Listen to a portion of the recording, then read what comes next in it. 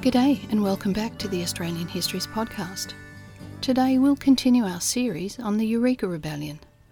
This episode we recall that the miners at Ballarat have just declared their intention to fight for their rights.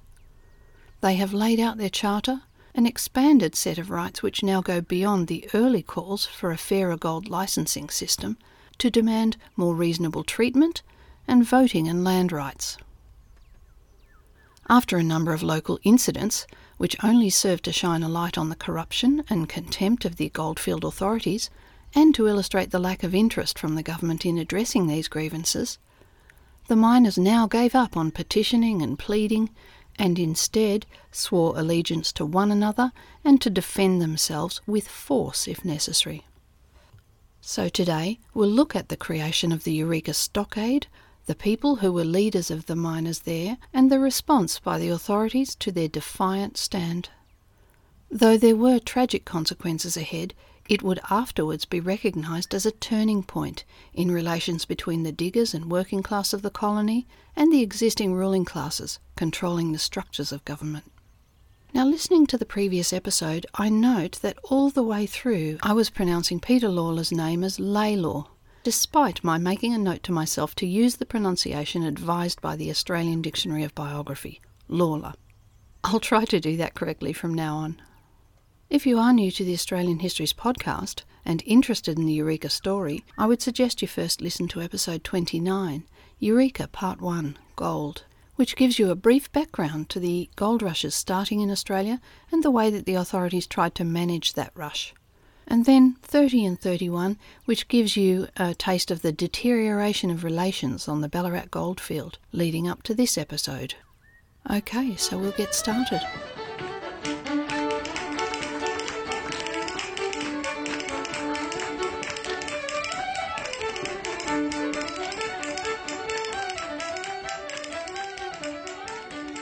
In previous episodes, we'd spoken about what the diggers had to put up with at Ballarat, the many meetings being held to voice their objections, and the change of mood of the miners now ready to physically resist and confront the authorities. It's fair to say there'd been a lot of meetings, a lot of stumps being stood on, a lot of oath swearing and hurrahing going on. Some sources say this thing or that speech took place up on Bakery Hill. Others suggest that thing or this speech occurred down on the Eureka Lead. It can all be a bit confusing, but all we really need to know is by the 30th of November, the miners had burned their licences and sworn beneath the Southern Cross flag to defend each other under the leadership of Lawler.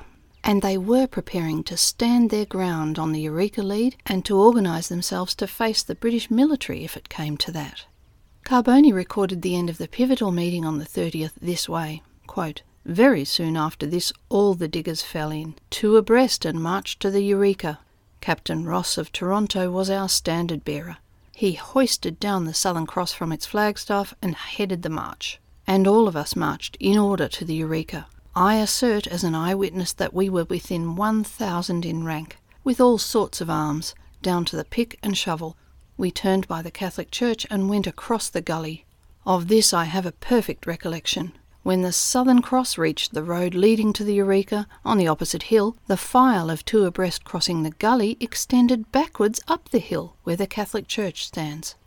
We reached the hill where was my tent. How little did we know that some of the best among us had reached the place of their grave. Lawler gave proper orders to defend ourselves among the holes, in case the hunt should be attempted in our quarters. But the red tape was by far too cunning this time. Redcoats, traps and troopers had retired to the Ballarat camp and wanted to spell. We determined, however, to put an end to their accursed licence hunting, mock riot act chopping, Vandemonian shooting down our mates in the gravel pits." Unquote. Let's look again at why it seemed armed resistance was now the only way to drive their cause forward. By not responding to the original and most persistent grievance of all, the licensing arrangements, the government had now promoted the causes of the more radical on the goldfields to become mainstream. Quoting from a contemporary article in the Ballarat Times, the authorities had to recognise that they were dealing with men who were fully aware of their rights as citizens, men furthermore who knew that they had the power to enforce those rights, preferably legally and peacefully, but, if not, by other means. It was time for Hotham and all those whom he led to recognise that 3 paramount issues remained unresolved: the land, the licence system, and the lack of digger representation." Unquote. The proprietor of the Adelphi Theatre there, Mrs. Sarah Hanmer, was a staunch supporter of the diggers' causes, both financially and practically, and she had arranged benefit concerts and fundraisers to assist. Her large theatre building was to be the venue of an upcoming Ballarat Reform League meeting, planned for Sunday, December 3rd, though of course that meeting would never occur. The League and the so-called rebellion would be crushed on that very morning. We noted previously that the attitude of the Gold Commissioners and their underlings was to treat the diggers as if they were second-class citizens, criminals and deserving no respect, a hangover perhaps of the attitudes of the early convict state, police and troopers who control and hold power over lowly convicts. And though the diggers were free men, albeit a few ex-convicts, but with many more recent free arrivals, there was perhaps still the shadow of a penal colony mentality here, though, amongst the authorities. This is an unhealthy dynamic to have between a government and its people. In the 10 years between 1851 and 1861, Victoria's population grew 7-fold, from around 77,000 to 540,000. Now, numbers differ a little in different sources, but it's always of this magnitude, so it's quite a stunning growth trajectory. And free arrivals now far outnumbered any old ex-convict stock. Many new incomers, including the Americans and the Europeans, arrived early in those first few years of the rush, and it is true that some did encourage the British in reassessing their old relationships and responsibilities to the colonial authorities. So there was an element of the foreigners influencing sentiment on the goldfields, perhaps promoting the memory of the American Revolution. Taxation without representation is tyranny. Or even the French Revolution to some extent, with its call for liberty, equality, fraternity. Pretty much exactly what was being sworn to and demanded by the diggers under the Southern Cross at those most recent meetings. And I can see why the ruling classes were nervous. The diggers could be seen as the enemy of the squatter, threatening their wealth and power should the status quo change. It's just so frustrating to note that Hotham and his cohort could not envisage any other approach to dealing with this growing disquiet other than a military confrontation. It seems a lesson rarely learned, and we are forced to live with consequences again and again throughout history. Going back to the evening of November 28th, the Gold Commissioners were partying with the American ambassador at Red Hill to help them celebrate their Thanksgiving Day. The ambassador reassured the Commissioner that the Americans would keep right out of this developing uprising. This was for the colony of Victoria to sort out with their citizens. But individual Americans may not have been quite so firm about that. The same evening, on the grounds at the diggings, those individual American miners were having their own more rowdy celebrations. Many of these diggers were in fact quite happy to stand by their British brothers, even to encourage them in considering shaking off the yoke of colonial rule in favour of republicanism.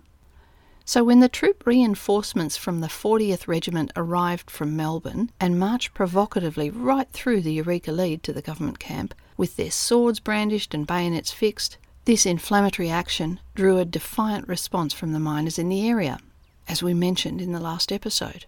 Jeers and token throwing of objects escalated, resulting in shots being exchanged, and at least 3 people were injured that night, and this would set the tone for the interaction between the miners and the military in the coming days.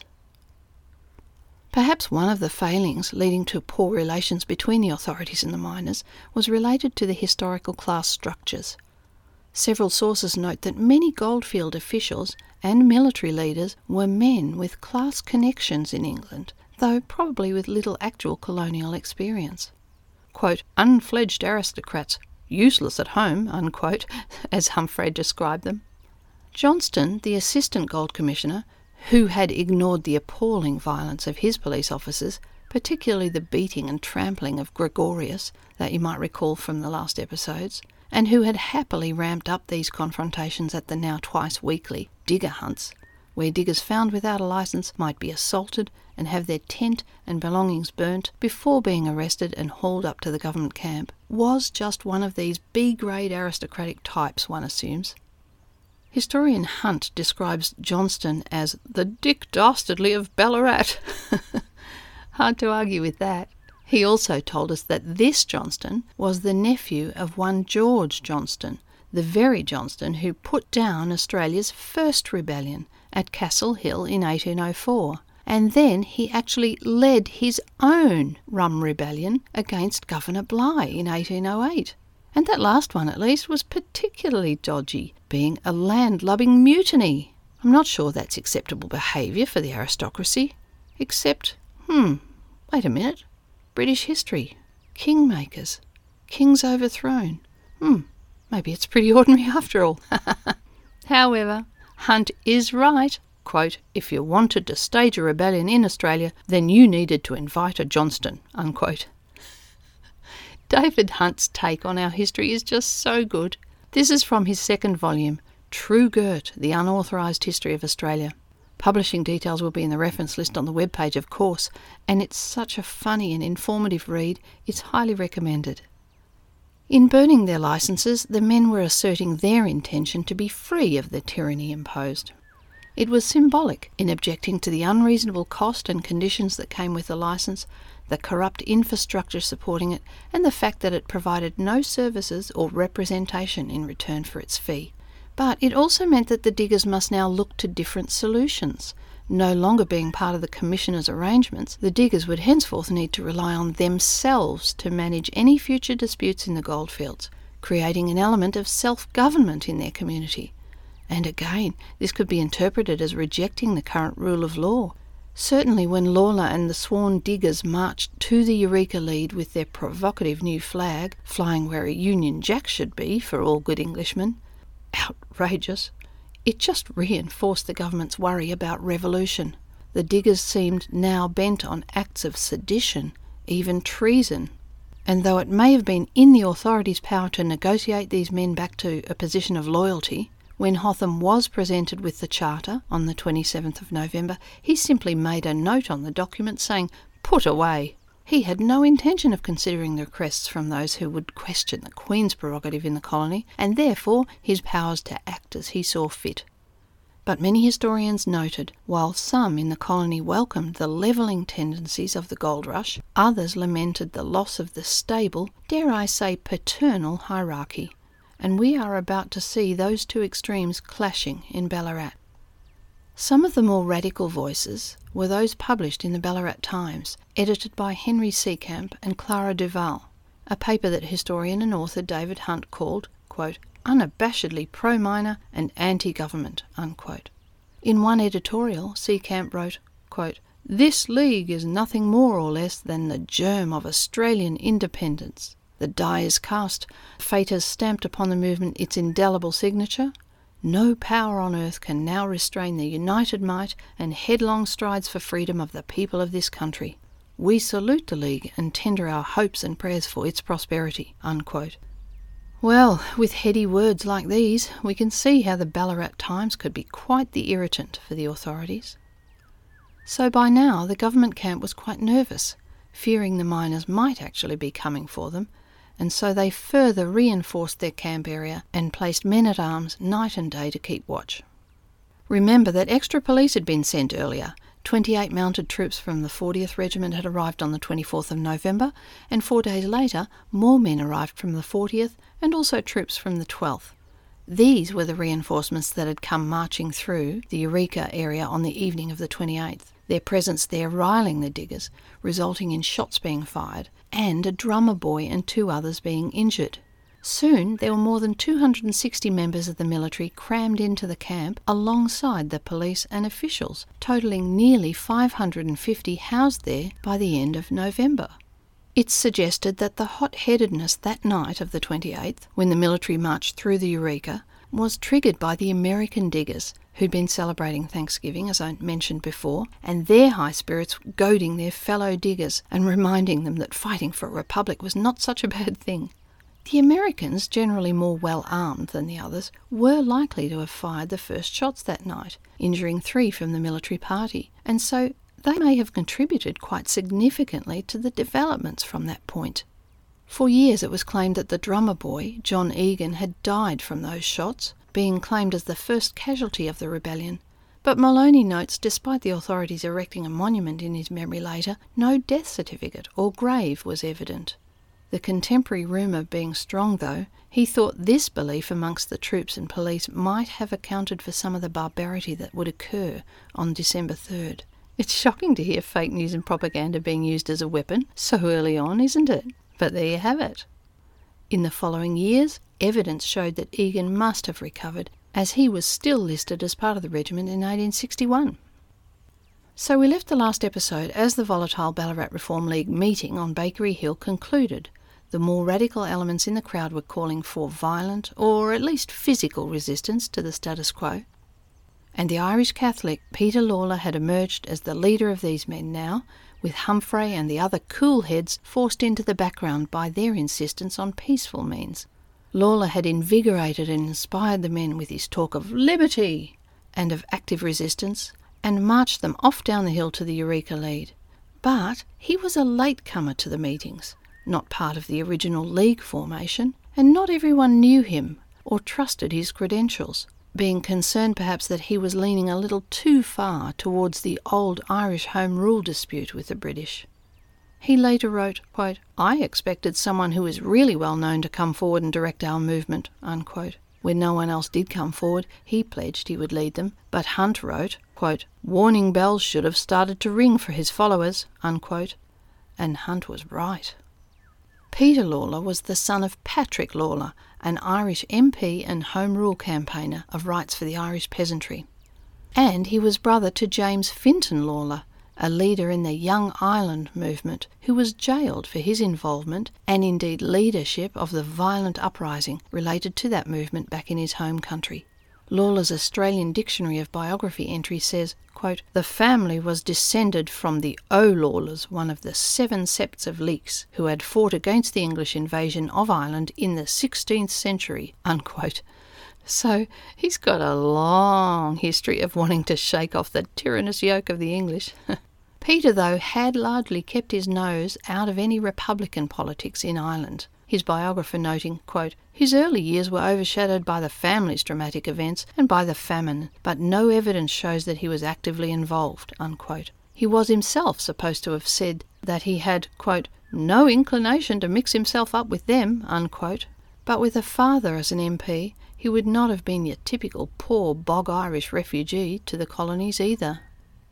Peter and a brother arrived in Melbourne during October 1852 and immediately found work and got themselves into some local business ventures. In 1853 he tried his luck in the Ovens goldfields in the northeast of Victoria, moving to Ballarat early in 1854. So he had been less than 1 year living under the conditions at Ballarat and experiencing fair luck on his mining returns. Despite seeing what was going on, and considering his family background, he really managed to keep his head down for a good long while. But after witnessing the injustices associated with Scobie's death, and when the mood of the monster meeting changed, he seems to have been seized by the dormant family activism. The cork had popped, and he jumped into his role with the fervour of one who's seen the light, gathering then an enthusiastic, quote, cadre of would-be revolutionaries around him, unquote. Having taken their flag down the hill to the Eureka diggings, where Lalor had his claim, Lalor, Carboni, Hayes, Verne and many other prominent men met in Diamond's large tent, where Lalor made a few declarations, including that these men were to be the council of war for their defence, and that they should form up and practice drills to better defend unlicensed diggers. Remembering perhaps the effectiveness of the Parisian barricades, they began constructing a surrounding barrier against the troops, or as we know it today, a stockade, and they considered how to gather arms that might be used to defend themselves. The lack of arms would be a major problem when facing the professional militia and troopers. So they began constructing the stockade from anything they could find. I say stockade, but it was a very crude construction, not really up to the task they set it. In some places, logs were driven into the ground, but in others they simply dragged fallen trees along the line or overturned carts into place. Sections were held together with ropes, and in some places it was no more than 3 feet, that's 1 metre high. The stockade enclosed an area of about 1 acre, that's about 1/4 of a hectare, though actually the perimeter was never entirely closed. and not all those within the newly built stockade had willingly joined the cause. Some had simply had their dwellings, store or pit surrounded, being already in the place chosen by Lawler. The stockade enclosure was full of shallow holes, shallow mine pit diggings, and these were expected to be useful. Carboni described this common element on the diggings, reminding us that those not working their claims could lose the rights to them. Quote, miners in partnership might have adjacent claims, and while working one, would reserve the others by sinking shallow holes in them. This practice led to much trouble, and not seldom to violence. Within the Eureka stockade, most of the holes were these shepherders, and being shallow, were serviceable as rifle pits. Unquote. The developing barricade was described by Carboni as higgledy-piggledy. Hunt, on the other hand, went a little further. Quote, the Eureka stockade, like Ballarat's Irish shacks, were remarkable for its defiance of symmetry. The traditional circular defensive structure eschewed for a drunken parallelogram of planks, barrels, carts, and bits of rope straight from the set of a school production of Les Mis. The stockade, only 3 foot high in some parts, may have held off a leprechaun attack, but it was good for bugger all else. Unquote. So, at its best, surely everyone knew it was largely symbolic, and yet, despite the shambolic defences and theatre prop weapons, still the men held to their oath, even in the face of what might have been the most poignant omen of all. Lawler choosing the password for entry as Vinegar Hill. Vinegar Hill must surely have been the byword for abject failure, the original Battle of Vinegar Hill being a fight that resulted in annihilation for the Irish and which marked the end of the Irish Rebellion in Ireland in 1798. Then, once again, in Australia in 1804, there was that Castle Hill uprising that I mentioned earlier that Uncle George Johnston had dealt with. 300 predominantly Irish convicts had used the Vinegar Hill rally cry to begin their little rebellion, only to be soundly crushed by the colonial forces. 9 of the rebel leaders were executed and the others were well punished.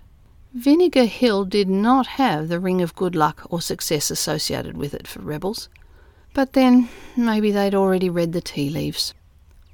Plus, in using that term, it led some men to feel there was an overtly Irish flavour being woven into their homegrown Australian Goldfields rebellion, and it did put a number of people offside.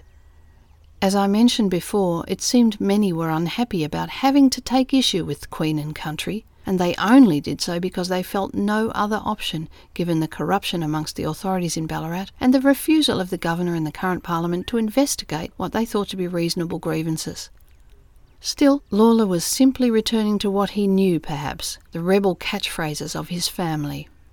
As I mentioned last episode, Lawler had earlier recruited Raffaello Carboni to assist, saying, quote, I want you, Signore, tell these gentlemen, pointing to our acquaintances who were foreigners, that, if they cannot provide themselves with firearms, let each of them procure a piece of steel 5 or 6 inches long attached to a pole, and that will pierce the tyrant's heart. Unquote.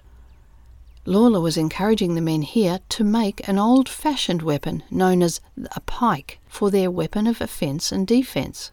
Let's return to Hunt's frank take on the matter. Here, the warning bell should have increased in volume. Quote, the pike, essentially a long pointy metal stick, was the Irish revolutionaries' weapon of choice, despite everyone else having switched to guns and cannons centuries earlier. Irish Republicans loved charging British musket lines with their trusty pikes, although not for long. The pike was an enduring symbol of Irish heroic failure. Unquote. Oh dear. And look, I just have to read you Hunt's footnote from that page. It's just too good to leave out. You really have to find yourself a copy. Quote, the Battle of the Eureka Stockade was one of the world's last epic pike fails.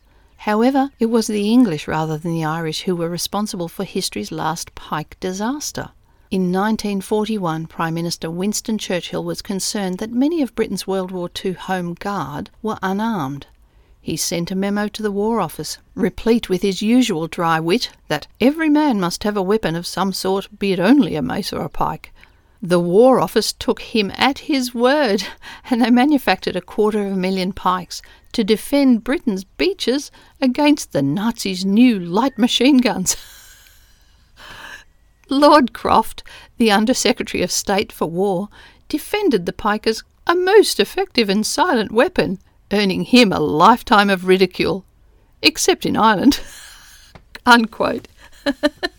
I wonder if Lord Croft's first name wasn't Paddy. That's a gem of an anecdote to have added to the story, David Hunt. Bravo! But he noted others stepping up to help Lawler included James McGill, who, quote, took charge of 200 of his fellow Americans, called themselves the Independent California Rangers, brandished revolvers and Mexican knives, and said "Yee-haw" a lot. Unquote.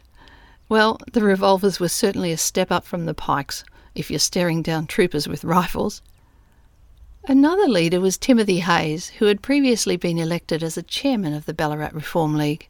Also Irish, he and his wife Anastasia and their then 5 children had arrived in 1852 and soon moved on to the Eureka diggings. Tall and popular, he was often at the centre of various committees on the goldfields, and Anastasia was highly active and supportive of the community too, teaching the local children at the Catholic Church there.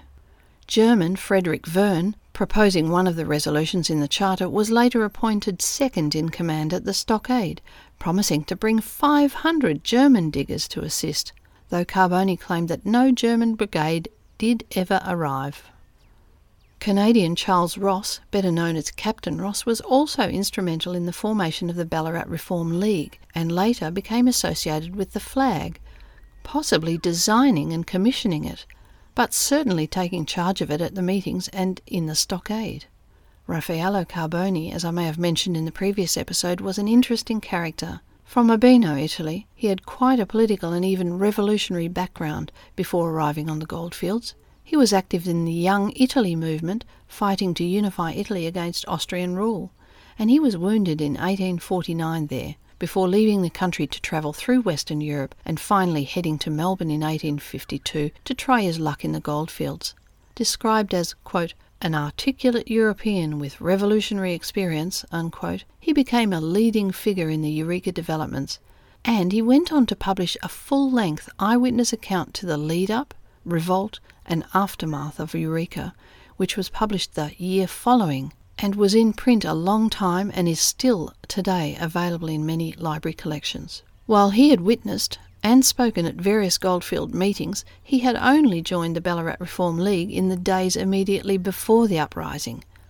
He had earlier been active, along with Father Smythe, Humphrey and others, in meeting with various authorities and pleading the diggers' case, including a crucial meeting with the Commissioner, trying to calm the situation and avoid the bloodshed that looked to be coming. Sadly, they were unable to persuade the Commissioner to modify his intended actions, and so he found himself working with other foreigners and liaising with Lawler as they began preparing the stockade.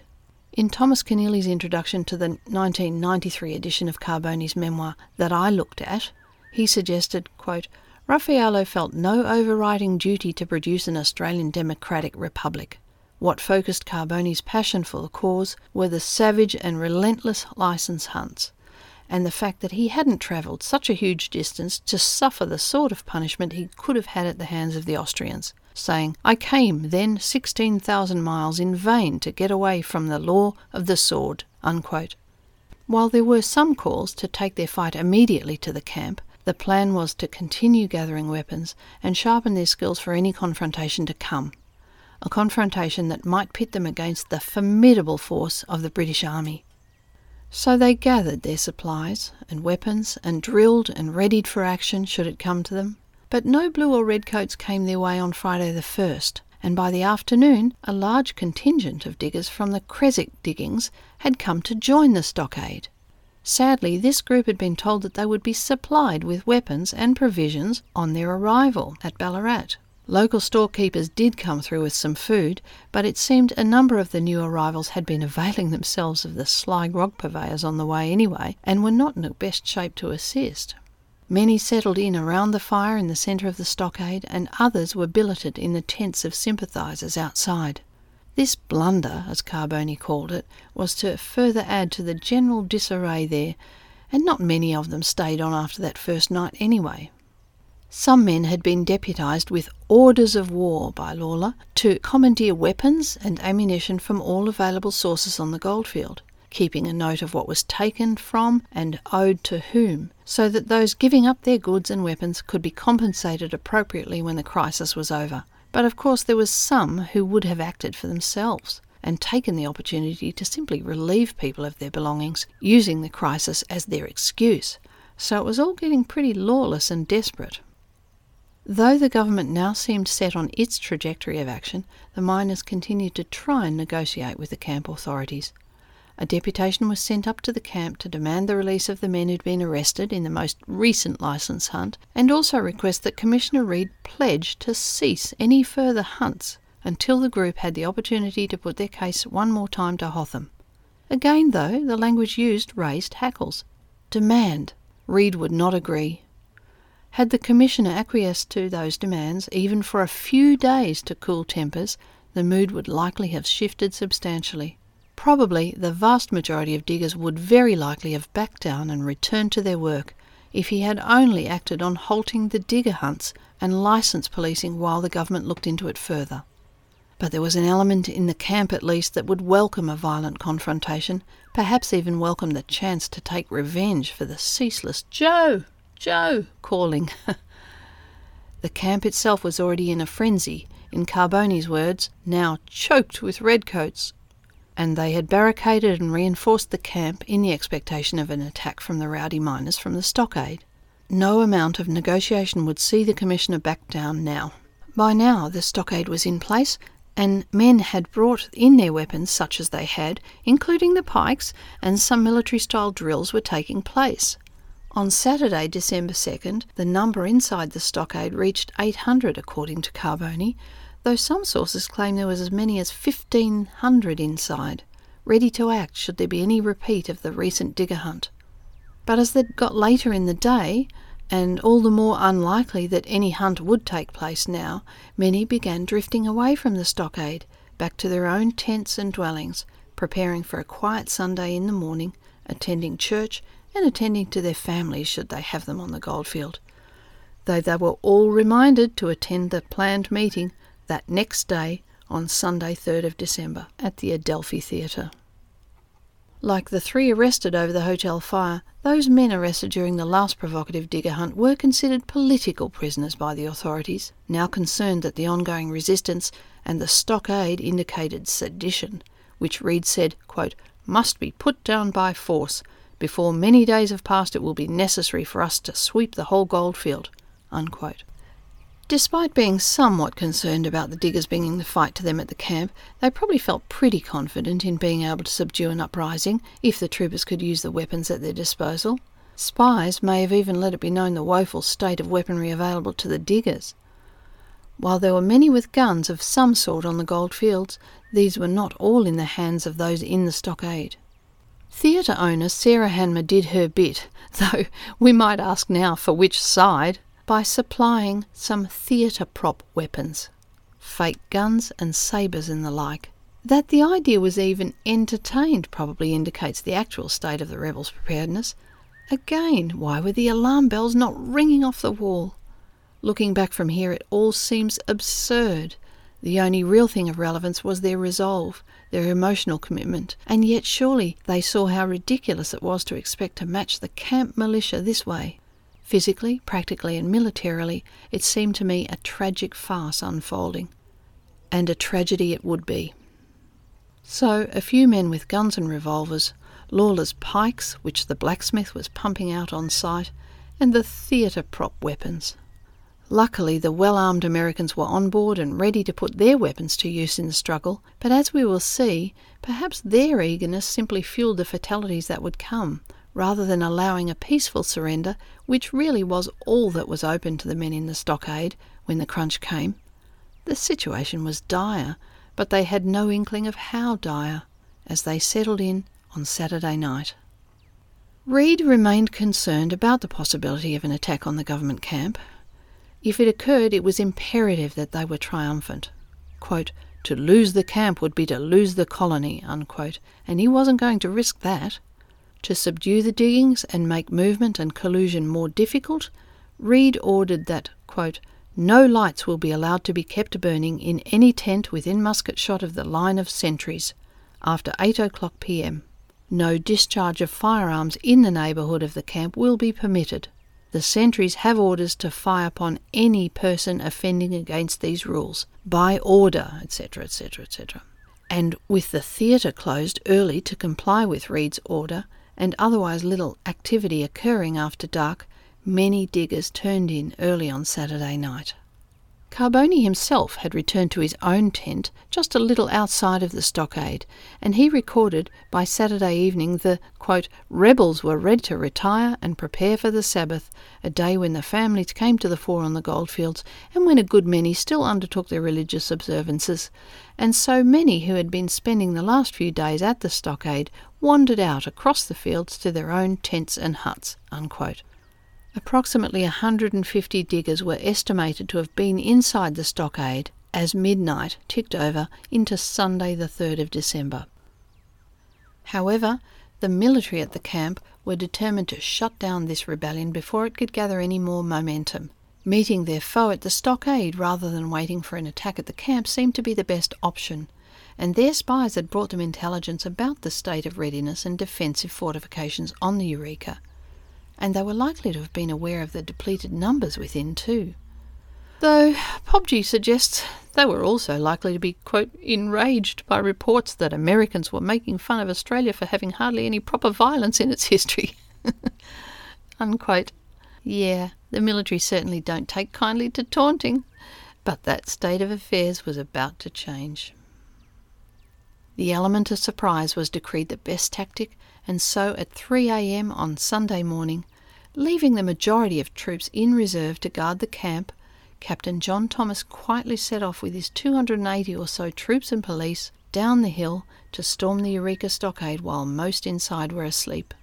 Just what that sudden attack looked and sounded like we can only speculate, but in the moonlight Captain Thomas had placed his mounted police and soldiers to best advantage around the stockade, moving to within 150 metres, that's about 150 yards, of the stockade, before those inside appear to have seen them.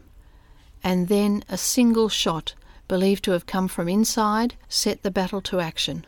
Thomas yelled, "The Queen's troops have been fired upon! Fire!" And as old Russ once said, they were to unleash hell. Afterwards, the bugler sounded the skirmish call, which meant that Thomas's men could break ranks and attack at will. Wright notes in her book that military historian Gregory Blake has written a book which, quote, "offers a forensic dissection," unquote, of the stockade battle. I have not had access to that book myself in time for this episode, but I will include the bibliographic details of both editions in the reference list in case anyone would care to chase it up. Robert Burnett from James McGill's Independent California Rangers is credited by some with firing that first shot, though Hocking notes there were otherwise not many of the 200 Rangers actually involved in the battle when the time came, perhaps only 20 or so. But both sides would have been keen to credit the other with being the aggressor. Thomas later reported to Hotham that having detected, quote, "rather sharp and well-directed fire from the insurgents, then, and not until then, I ordered commence firing," unquote. Other sources suggested that the first shot might have been a warning shot fired by Harry de Longueville, a sentry on the stockade, intended to wake up the men. Either way, the sound of gunshot had given Thomas his excuse to have his men begin firing. Lawler's men roused themselves, but not many were in place for any coordinated response, and several in the line of fire were hit early on. One of the men later recounted, quote, "When the alarm was first sounded, Lawler made strenuous efforts to organise an effective line of defence, but it was labour in vain. Many of the miners had freely indulged in strong drink the previous night, and when they were hurriedly turned out at daylight, in a semi-stupid condition, they failed to comprehend the orders that were issued, and utter confusion ensued on every side," unquote.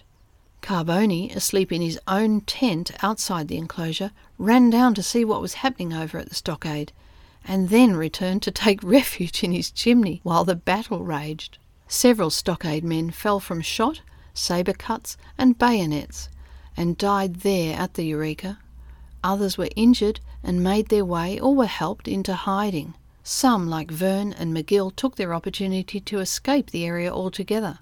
Valiant Captain Ross stayed at his post beneath the flag until he was felled by shot. Lawler remained at arms facing the troops until he was shot in the left shoulder and dropped his pistol. When it became clear they were being completely overrun, he finally yelled, "Get away, boys, as quickly as you can, the stockade is taken," before falling to the ground, suffering weakness from blood loss.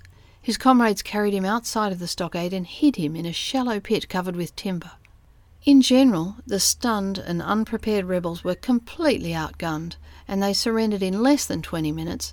The devastating thing was, though, that the troopers continued pursuing people even after the surrender, ignoring Thomas's order to stand down. The usual rules of war were not adhered to in the stockade or the surrounds. I can't help thinking about the sentiment expressed by Hotham to the authorities there earlier, which surely had some bearing on their behaviour and lack of restraint too. If you recall from an earlier episode, he had authorised the commanders there to, quote, use force whenever legally called upon to do so, without regard to the consequences which might ensue, unquote. I think this might imply cover to all those who would act murderously, while others suggested that the rumour that the young drummer boy having been killed in the days prior may have encouraged their appalling and vengeful behaviour too. Shooting continued as the rebels and civilians retreated, and when firing ceased, some fallen and injured diggers were then bayoneted as the troops moved into the stockade. A storekeeper within was hit in the back and killed as he tried to make his way out of the conflict. When troopers reached him, they set fire to his tent and they stabbed his body again with their bayonets in front of his distraught wife for good measure. One witness recorded seeing a woman, quote, mercilessly butchered by a mounted trooper while pleading for the life of her husband, unquote. Remember, there were civilians caught up in this, because Lawler had simply brought the enthusiastic diggers down to the Eureka lead and enclosed an area there inside the constructed stockade. Some people, like the murdered storekeeper, might have been completely uninvolved, just happened to have their claim there, and had no say on where the men erected the stockade. So there were many witnesses to the soldiers and troopers bayoneting, slashing with swords, and otherwise killing those they found wounded on the ground or hiding. Wright records contemporary observers calling it a massacre, not a battle. And this behaviour carried over to the outside of the stockade in the surrounding area. The savagery inside and out was appalling and really shocking. We don't expect those who swear to serve us to turn on us like that. It was said that the most damage was done by the bayonet and not bullet, so that indicates close quarters and probably surrendered people. Wright quotes Anne Diamond telling of her husband's death and wounds. Quote, "It was a trooper that did it. I know that my husband got 3 hurts from a sword in the back. He fell on his face and he got 3 cuts of a sword and a stab of a bayonet," unquote. So that certainly seems excessive and indeed murderous treatment of a fleeing man. Hocking records another witness seeing one man murdered well outside the compound. The man had run down the hill to watch the action on the Eureka lead. When 2 troopers noticed him on the rise and called him to stand, he became frightened and he ran. Following him, they caught up and called on him to surrender to them. "No," he replied, "I'm going home. I had nothing to do with the fight. I've just come from my work." When he refused a second time to surrender to the troopers, one of them dismounted and shot him fair in the chest before remounting and riding away. The witness then went to help, but the man was already quite dead, and searching his pockets, he found he had a current paid-up licence on his person. So he was certainly not one of the licence-burning rebels of the Eureka.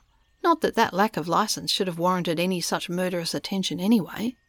Others witnessed similar actions where troopers called men out from the tents on the surrounding goldfields, and should they offer any resistance they were shot or assaulted otherwise and had their tents burnt, with no care or interest if there were other persons inside.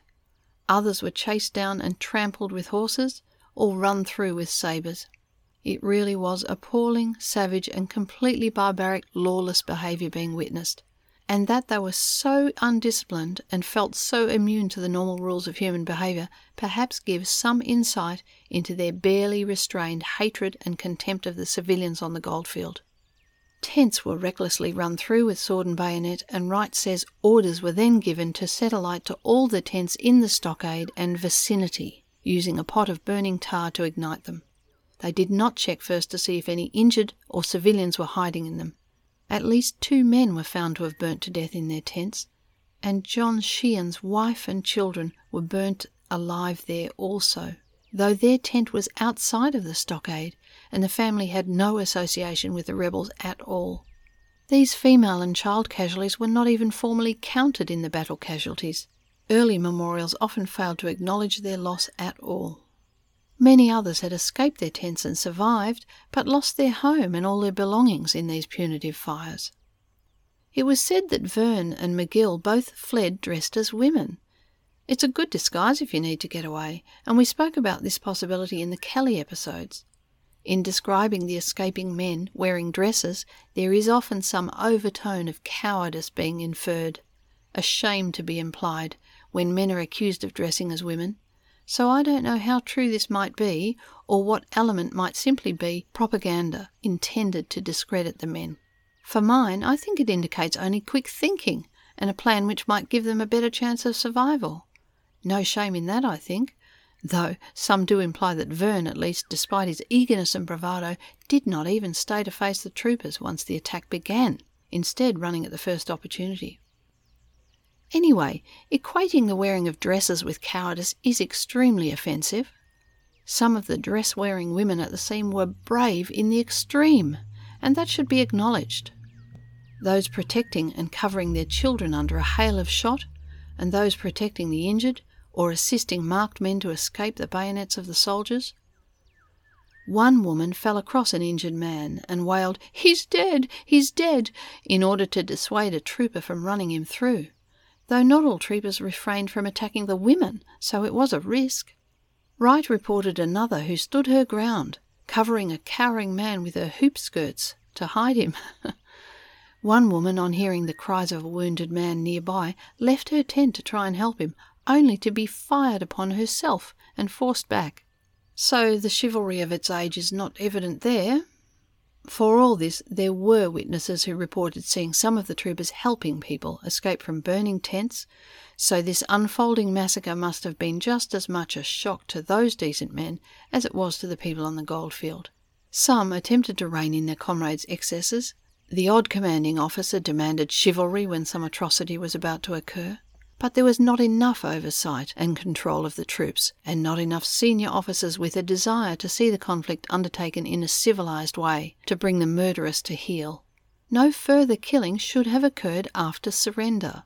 This behaviour would become one of the elements that was to shock and appall the public, and lead to many recriminations in the weeks and months to come. This is also what makes this incident so searing as a historical tragedy for us. A massacre, not a battle.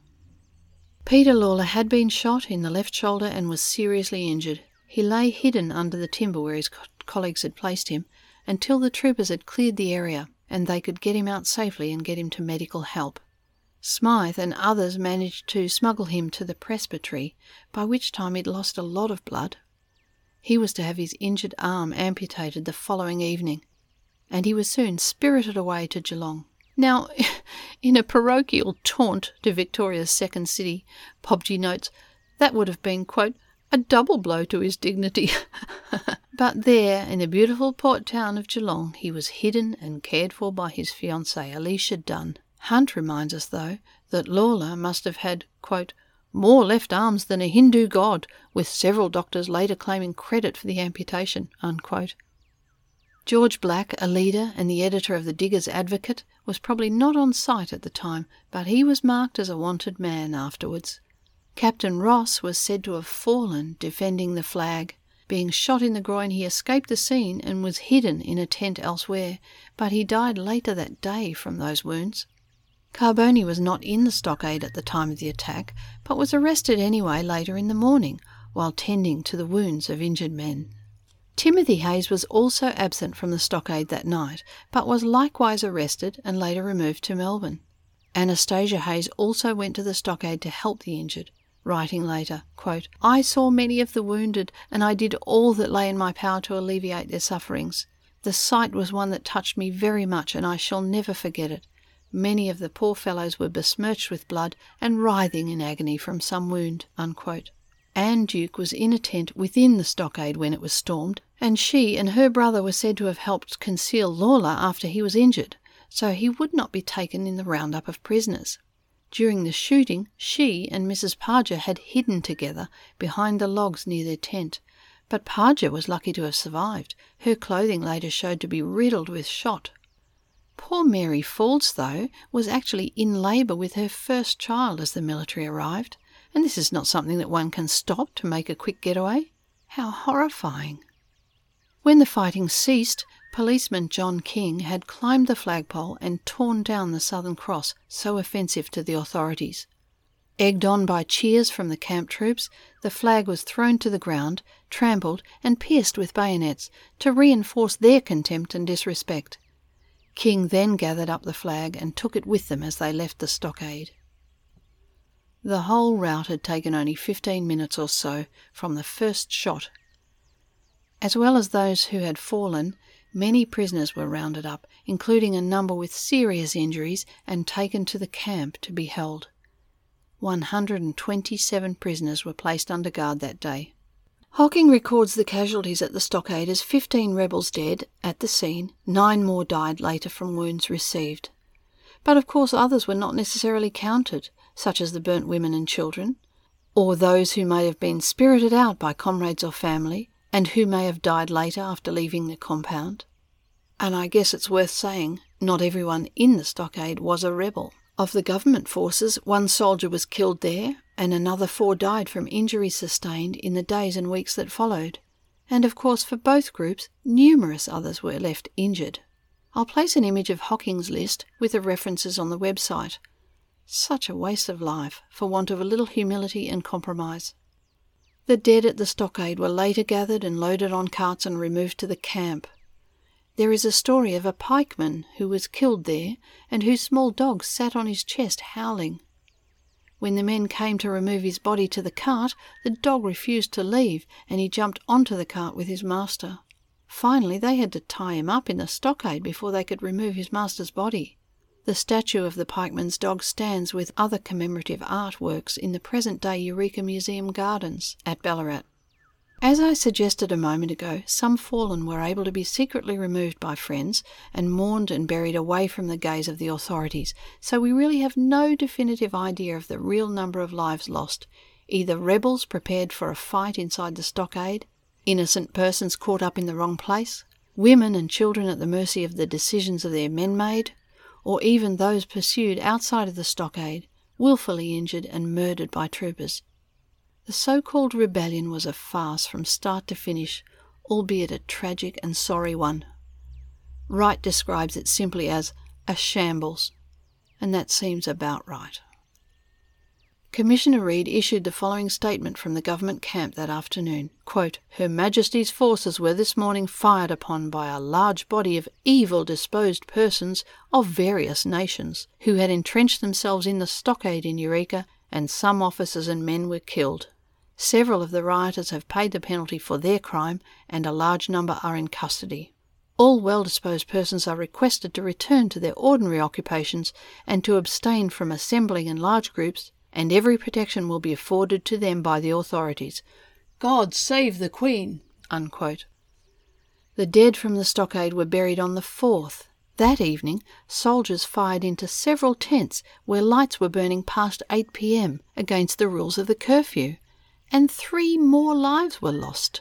I don't know why one couldn't fire a warning shot in those circumstances, but it seems the bloodlust had not yet subsided.